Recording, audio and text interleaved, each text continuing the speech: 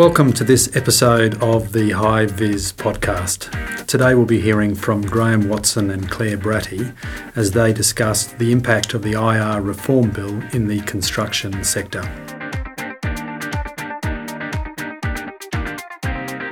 Good afternoon everyone. I'd like to introduce you to Graham Watson, who needs no introduction, but for those of you who may not be so familiar with the name, Graham has recently joined Coors as a senior partner and is considered to be one of Australia's leading IR experts. He has spent 19 years as a partner at Freehills, 10 years as a vice president at the Fair Work Commission, and recently as a senior advisor to the government. Today we're delighted to have him here at Coors, and we're going to talk about IR reform and how that may impact the construction industry. So Graham, given your vast experience in this sector, could you give us some thoughts on how you see the IR space developing in the construction sector over the next 5 to 10 years? Okay, well thank you Claire, and it's great to be part of Coors and contributing to this discussion. Construction industry and IR are two things that don't necessarily go well together. It's a little bit of a disaster zone if you look at the difficulties of a strong union, militant union, and the extent of disruption and power that can be imposed across the sector and the sophistication of their techniques. We talk a lot in general reform about the enterprise bargaining system. The construction industry contributes to most of the enterprise agreements that are actually made, except on any real analysis, there's no enterprise bargaining. It's a pattern bargained agreements. Very little flexibility allowed by the union to depart from their standard arrangements. A history of militancy and lawlessness that is another dimension altogether. And I think any consideration of reform has to deal with both of those different limbs. So in terms of the lawlessness, we've had the ABCC re-established. There is the Building Industry Code that applies to public sector funded work. We have a history of prosecutions being taken by the ABCC against particular examples of behaviour. Quite often that deals with situations of several years before, and that's hardly an immediate remedy for a current problem. But and there are increased fines now available and starting to cut into the system. But the history, as the courts have made pretty clear, is that paying a fine several years after the event is simply a cost of doing business for the union. The union has, as a result of their pattern agreements, has a money stream that flowing from commissions into worker entitlement funds and other benefit funds and superannuation, and those funds produce a pretty wealthy balance sheet for the CFMEU, which other unions are looking to emulate and spread. So it's not a pretty pattern. It's not an example of an industry where there is great potential, and anyone in the construction industry needs to accept the realities of that situation and the limitations that presents. Any attempt to change and reform really needs to be thought through very carefully, and there needs to be smart responses. So just on that, Graham, I'm sure that the union would be saying, but it's great that we have pattern bargaining in place because it means that our members have better rights. Their wages are going up 3 to 4% each year for the next 3 years. From their perspective, because pattern bargaining is in place, it means the employer costs go down. There's a sentiment that we often hear from the union movement that we're actually saving costs because they have in place the agreements for 3 or 4 years, giving stability. What would be your comment to that? Well, I think the evidence is that the cost of building projects in Australia is significantly a long way from best practice. And the cost that comes through from those union agreements, it is good for the employees generally, If they're working on a union site compared to a non-union site, you're on a much better set of terms and conditions, so those employees know what produces the better results for them. But when so much of construction and infrastructure is government money, and you're paying so much more for those projects, then that means there is less infrastructure, less hospitals, less schools can be built with that amount of money. So as a community, that's not a good situation, and it's well established by the evidence, and there is a case for a change. The difficulty is how you make the change. And it's very difficult for an individual company to buck the system in any way, and usually not a smart thing to do. There is potential, both in terms of law compliance, legal compliance, for the government to do more. There is also potential in terms of productivity for the government to do more by virtue of the building code for publicly funded work. And although the Ensuring Integrity Bill failed in the Senate a year or so ago, there is a distinct prospect of bringing that back with a particular construction industry focus. Another opportunity for improved work practices to be undertaken is the building code review, which I expect the government to initiate and invite input into. In terms of bargaining, again, that's a fraught process at the moment, and there's been some recent attempts to break out of the system. Those things could be looked at, but obviously need to be treated with great caution.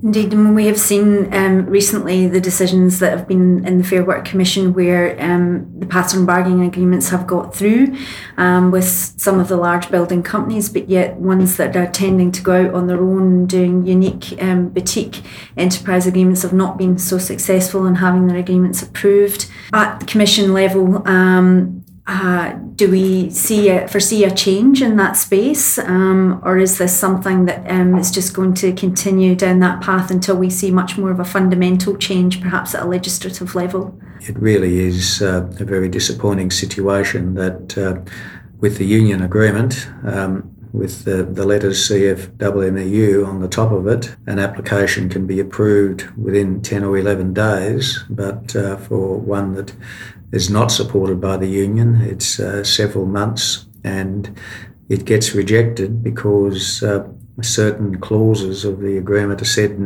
be not adequately explained to the employees who know the agreement because they work under it now, and substantially voted in favour of its continuation with wage increases. So that demonstrates an approach from the Commission which is unhealthy.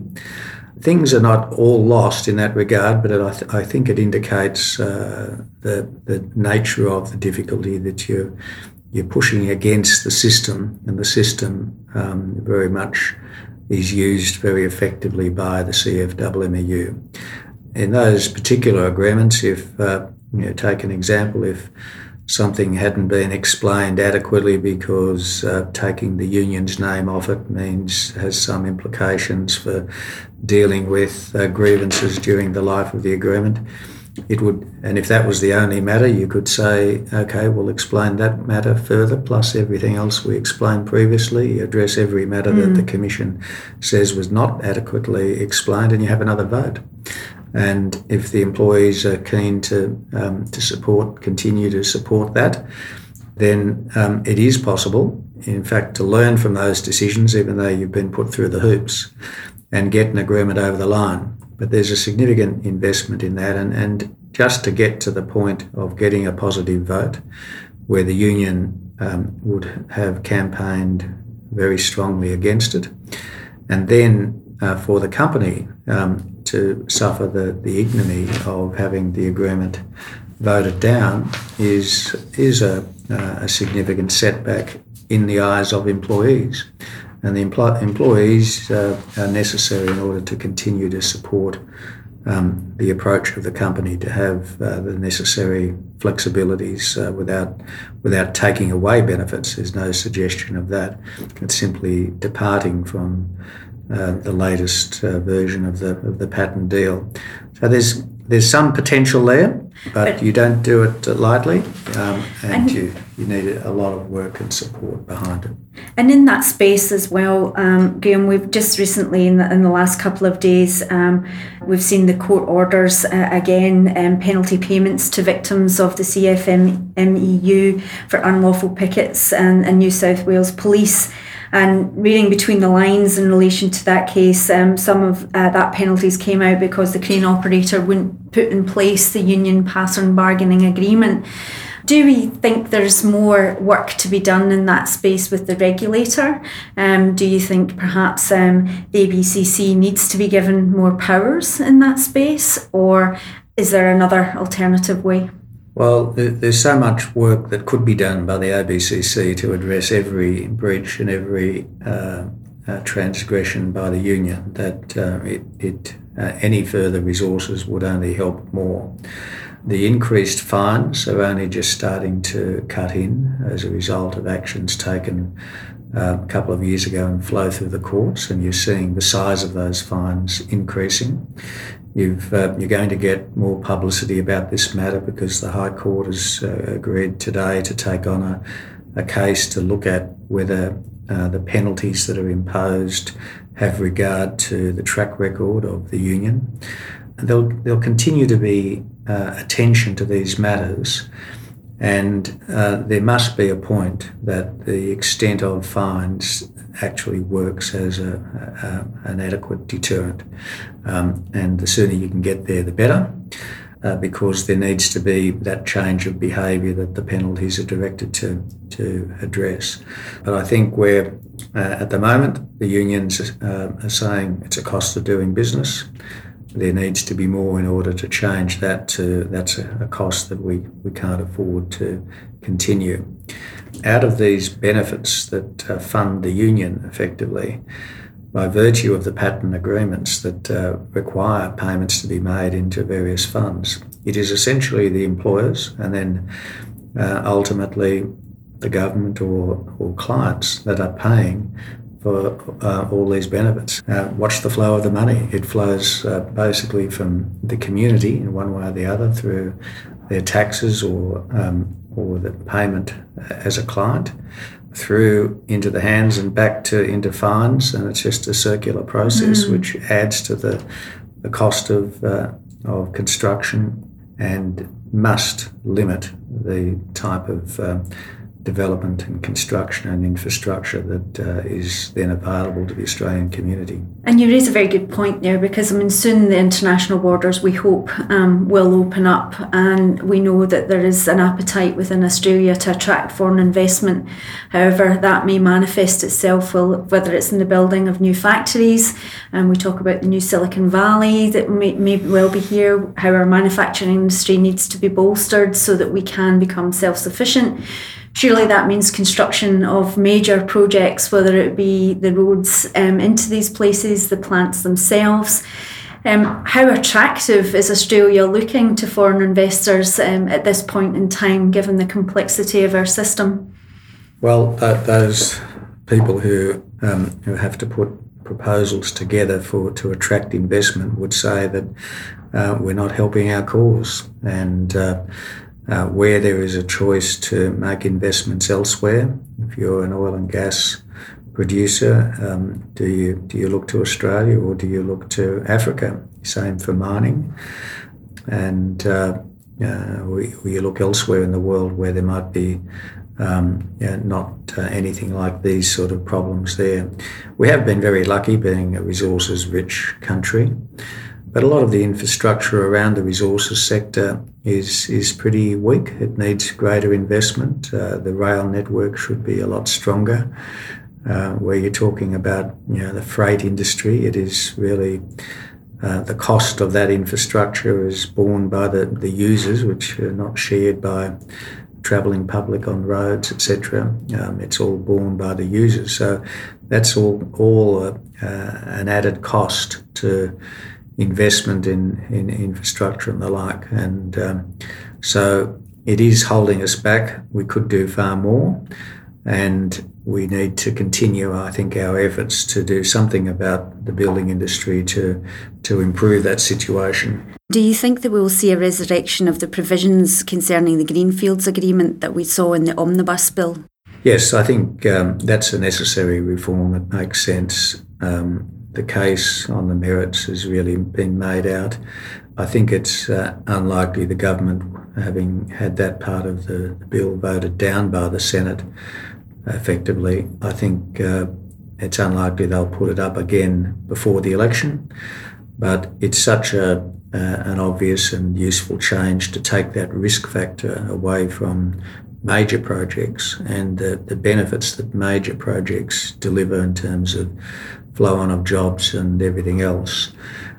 You only need to attract one more project and you've really produced a lot of extra immediate jobs and long-term royalty payments for the country. And it's an important reform, and I expect it to come back in the next term of government, probably regardless of which party is elected. Graham Watson, it's been a pleasure. Thank you. Thank you, Claire.